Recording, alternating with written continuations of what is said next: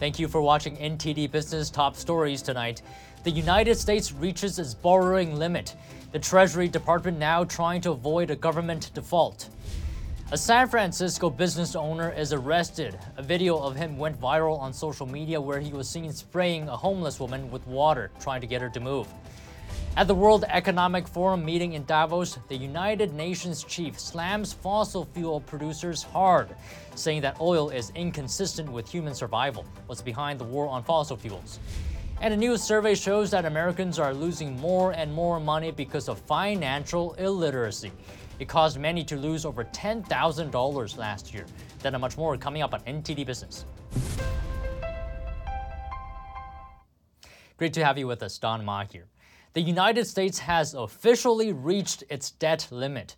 The debt ceiling set by Congress has a borrowing limit of $31.4 trillion. The federal government hit that this morning. Now, the Treasury Department is set to begin taking what's called extraordinary measures to avoid a default and to ensure the federal government can continue financing its obligations for several more months. Congress now has the ability to raise the debt limit, and it has done that numerous times in the past. But it's something some Republicans have said they refuse to do this time without a negotiation first on cutting federal spending. Lawmakers have a few months to negotiate until the government defaults, something that really has never happened before. But if it does, it could hurt the national economy. Meanwhile, angry customers vented on social media yesterday about problems with their Bank of America and Zelle accounts. Some users said money vanished from their accounts. They also complained about a lack of information from either company about what went wrong. Zelle is a payment platform that millions of people use to send and receive money. The company says the problem is on Bank of America's side. Now, according to an NPR report, one user shared that Bank of America had magically disappeared a large Zelle transaction that they had used to pay bills. The user said their checking account was now in debt and they couldn't get a hold of anyone to help them, while another user said he was missing $1,300. He was told to call customer service but said they weren't helping him. Bank of America said the problem, though, now has been resolved. And over in San Francisco, the homeless debate is back in the news. This comes after an art gallery owner was arrested yesterday for spraying a homeless woman with a hose last week. A video went viral, sparking outrage. It shows him telling her to move while she sits on the sidewalk near his gallery. The owner, Shannon Collier Gwynn, told the San Francisco Chronicle the woman was being belligerent just before he hosed her. She was turning over his trash cans and even spitting on him. He's now publicly apologized. He told CBS he feels awful about it because he's put a lot of effort into actually helping the woman, letting her sleep in his entryway and calling social services and police to try to get her help. Investigative journalist Michael Schellenberger actually wrote a very interesting book on homelessness in San Francisco. Now, he believes the problem comes down to progressive groups. He says that some would rather keep people on the street and defund shelters. On Twitter, he said the city previously required homeless people to come inside where it's safer. But then last month, a judge ordered the city to let people camp on the sidewalks again. Schellenberger says many of the homeless are mentally ill or addicted to drugs, and they're 3 times more likely to die outside. He says some solutions are to build enough shelters, enforce camping bans, and offer care for those who need it. If the gallery owner is convicted, he faces a $2,000 fine and up to 6 months in jail. And the entertainment industry as a whole is facing some earnings problems. Hollywood studios lost $500 billion in market value last year, and the head of the largest movie theater chain in the U.S. won't take a raise next year as a result. NTD's John Marshall has more. Plain and simple, the entertainment industry is struggling. Hollywood and the world's largest media entertainment industry companies lost trillions of dollars in stock market value last year alone. Stock prices of major media companies dropped at least 35% last year, some more than 60%. This isn't because they all turned into bad businesses overnight. Pandemic recovery is an obvious reason, as well as inflation and economic struggles causing cheaper entertainment decisions. What do people on the street think? You know, the first thing that should be improved is everyone thought if you unhook from your cable, you would be able to save money, but now there's 6 or 7 different services that you have to connect to. I don't care about that. I don't want to do that. I want to have 2. And then I could have like the Disney and then the whatever the other one would be, Netflix. Don't you think that seems to me like I don't want to have to pay more than I paid before. One other factor may be a drop in Hollywood's share of the Chinese market. It fell from 45% a decade ago to just 8% so far this year. Increased competition from Chinese films has led to fewer approvals for Hollywood imports in China. The number of US-made films getting approval for release in China has dropped from 73 in 2018 to just 28 expected this year. Another unforeseen variable is that independent filmmaking has exploded. Even beginner filmmakers are able to shoot decent movies using their smartphones.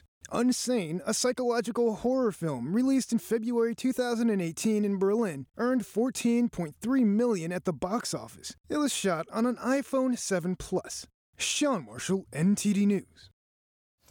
And on to Wall Street, stocks ended lower today. The Dow lost 252 points or 0.8%.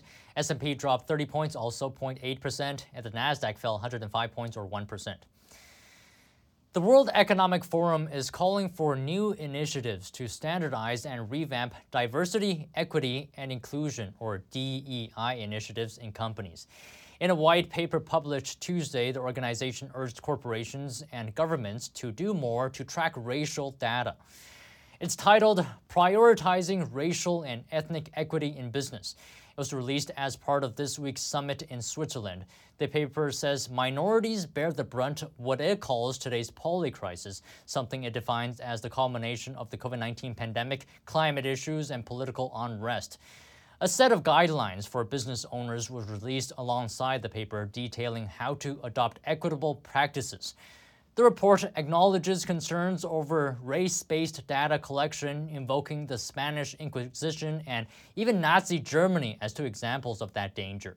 Backing the initiative are giants like Google, Deutsche Bank, Coca-Cola, BlackRock, Bloomberg, AstraZeneca, Johnson & Johnson, Microsoft, PayPal, and MasterCard. The United Nations chief took a hard jab at the fossil fuel industry at the WEF meeting. He blamed the industry for heating up the planet. Fossil fuel producers and their enablers are still racing to expand production, knowing full well that this business model is inconsistent with human survival. And like the tobacco industry, those responsible must be held to account. The UN chief says that fossil fuel producers were aware in the 70s that their product was, quote, baking our planet. The World Economic Forum has made climate one of the key themes this year's gathering in the Swiss mountain resort, with a number of panel discussions dedicated to topics like energy transition and sustainability. A recent WEF article said that humanity's greatest challenge right now is climate change. It asserted that we need to speed up the green energy transition. And now joining me to talk about the WEF at Davos this week is Kevin Stocklin. He's an Epoch Times financial reporter who's been actually covering the meeting. He's also the producer of a new Epoch Times documentary about ESG called The Shadow State. Kevin, thank you so much for joining me today. Thank you very much for having me. Now, Kevin, first off, I just want to get your reaction on something. You know, at the WEF, the UN Secretary General said that fossil fuel producers' business model is inconsistent with human survival. What's your reaction to that? Well, I think the WEF is contradicting themselves. Currently, humanity depends on fossil fuels for 80% of its energy, and more than 3 billion people around the Earth depend on synthetic fertilizers to feed themselves, and that's a derivative of natural gas. The WEF has identified what they call the cost of living crisis as the #1 threat facing humanity today, particularly the escalating cost of fuel and food. And to the extent that the WEF has conducted a war on the fossil fuel industry, the people gathered this week at Davos and participating in this WEF summit are the very ones who are responsible for this cost of living crisis. A common theme that I've noticed looking at the WEF this week are words like catastrophic, crisis, calamities, and disaster. I could go on, but why are such strong words, so common at the Davos meeting? The WEF has said that 2023 is the year of what they call the polycrisis, and they've presented a huge matrix of all the threats that are coming up to humanity. And of course, over the next 10 years, the number one threat by far is going to be climate change.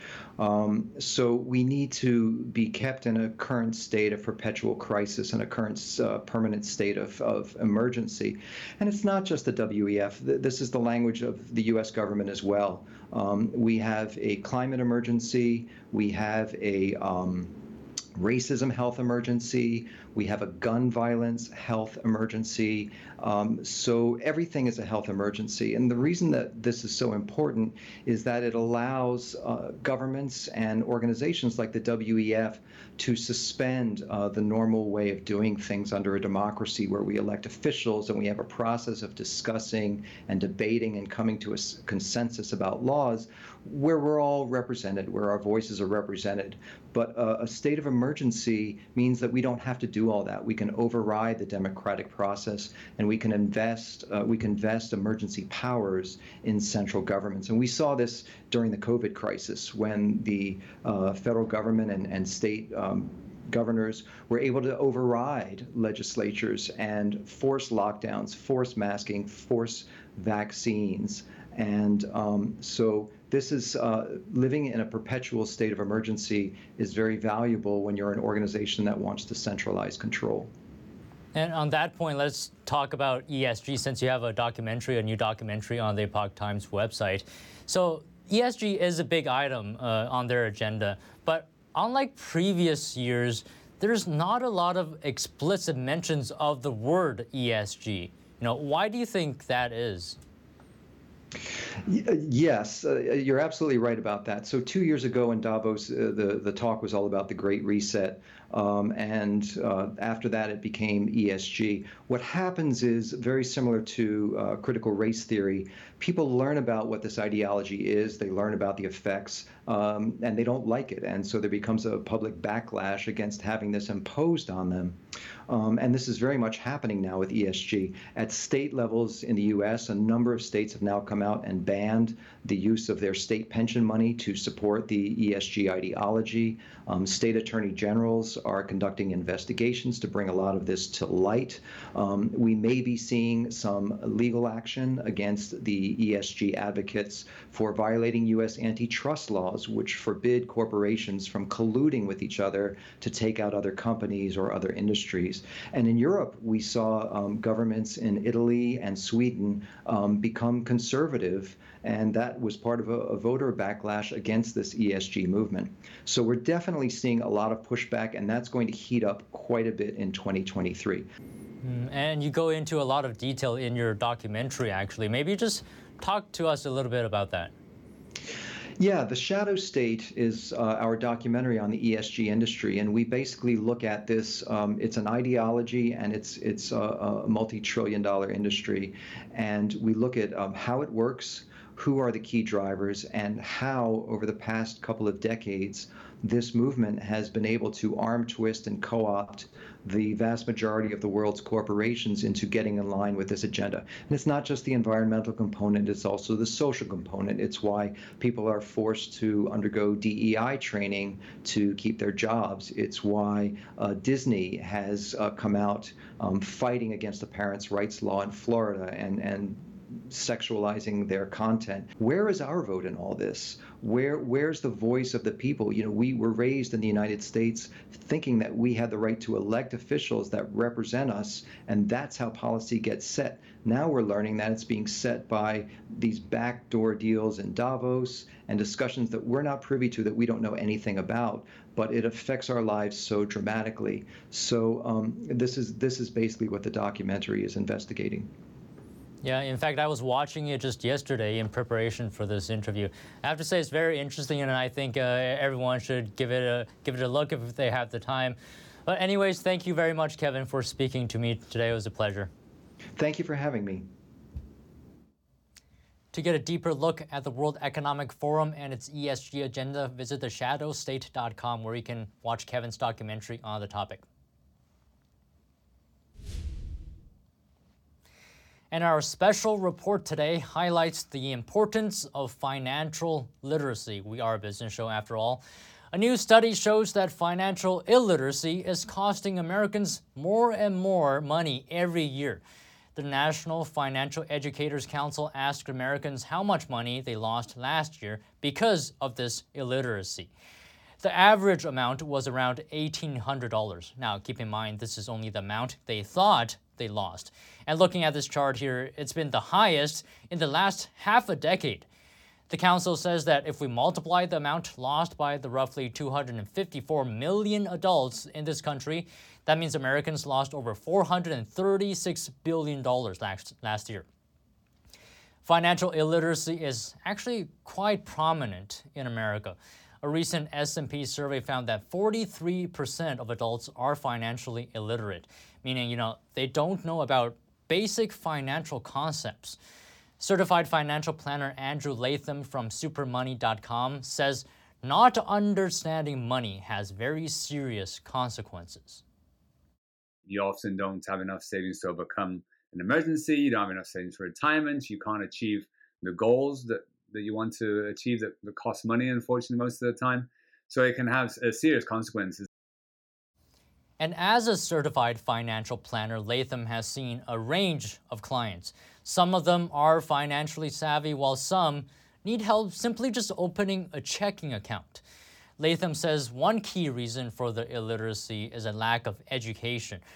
For the most part, personal finance isn't really taught in K through 12. It isn't even taught in college unless, students specifically choose courses related to it. And we also spoke to someone who has weekly engagement sessions with college students. Aaron Rafferty is the co-founder of Battle Packs, which helps amplify the ideas of college students in the media. He finds that many students are, in fact, not very financially savvy. We have certain questions of the week, and one of them is about student loan forgiveness. But what are the implications of forgiving, trillions in student loans? These are not the questions that are coming up, and if those were better understood, then there would be, I think, more apprehension. That being said, I will say that there are some students that do understand that money does come from somewhere. We also spoke to former teacher, principal, and superintendent Donna Marie Kozine.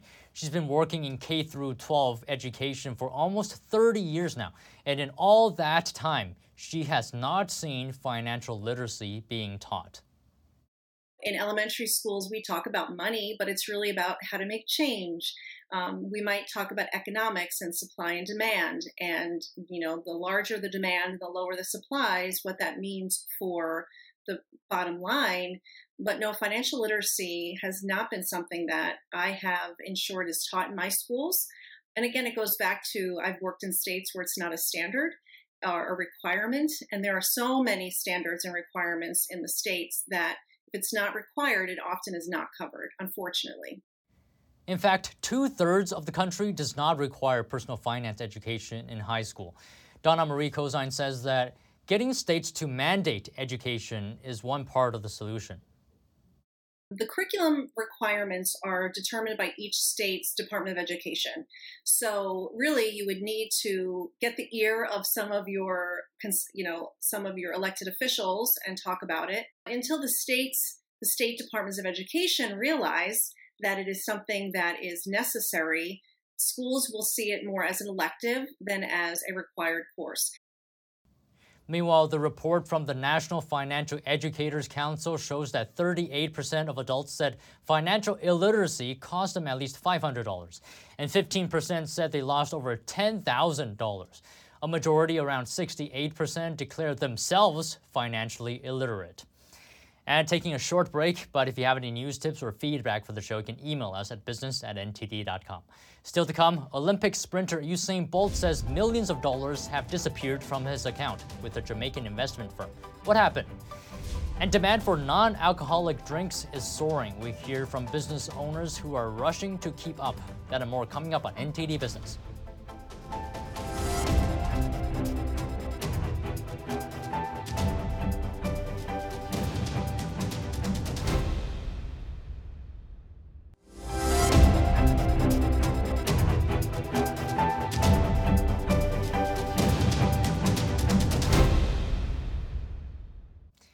And welcome back. Olympic sprinter Usain Bolt is trying to recover more than $12.7 million that disappeared from his account with a Jamaican investment firm.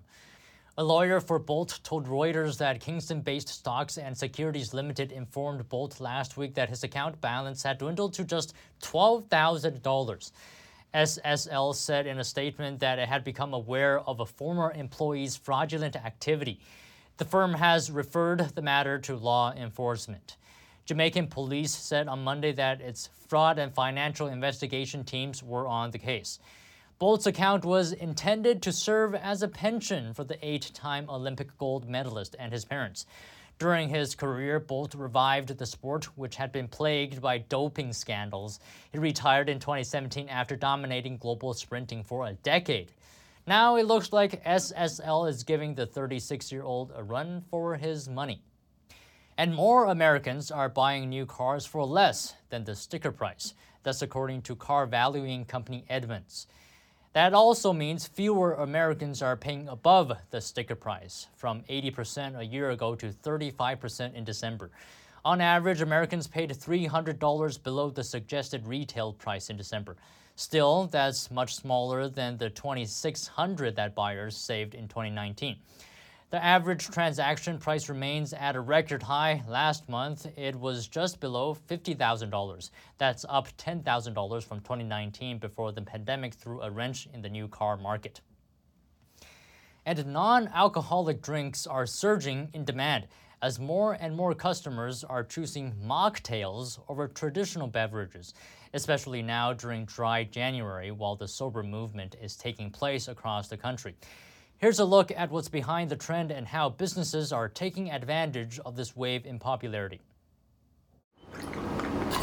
Non-alcoholic booze. It's one of the fastest growing trends in the adult beverage industry. This dry January has snowballed into the driest January on record. Abby Emin, owner of a sober bar in New York, is one of the growing number of business owners cheering on the trend, especially this month. Emin says she's catering beyond a section of consumers who are abstaining from alcohol. We've run out of everything because the demand's been so high, and trying to reorder has been impossible because they haven't been able to keep up with the demand. According to Nielsen, sales of non-alcoholic beverages like spirits, beers, wines, and canned mocktails grew 20.6% between August 2021 and August 2022, totaling $395 million.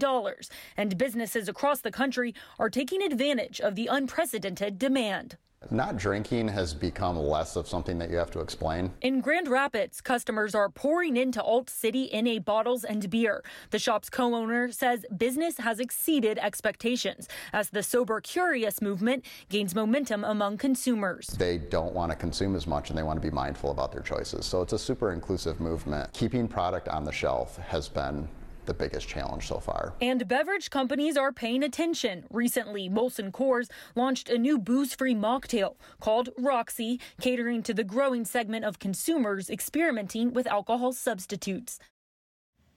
According to Nielsen data, younger Gen Z consumers appear to be less interested in drinking alcohol than previous generations, which could be one reason for the rise in popularity in booze-free drinks. And the demand for previously owned high-priced luxury handbags from Hermes, Chanel, Gucci, and Louis Vuitton is down. According to a report released today from luxury reseller Real, those handbag resale prices fell about 10 to 20% over the past 90 days. However, Real's merchandising director says demand for lower-priced used luxury brands is up. According to industry data, overall, the second-hand market is red hot. as consumers look for more bang for their buck. And that's all the stories today from the NTD business team and myself, Don Ma. You can follow me on Twitter if you're there. And if you have any news tips or feedback for the show, you can email us at business@ntd.com. That's all for today. Thank you for watching. We'll see you tomorrow.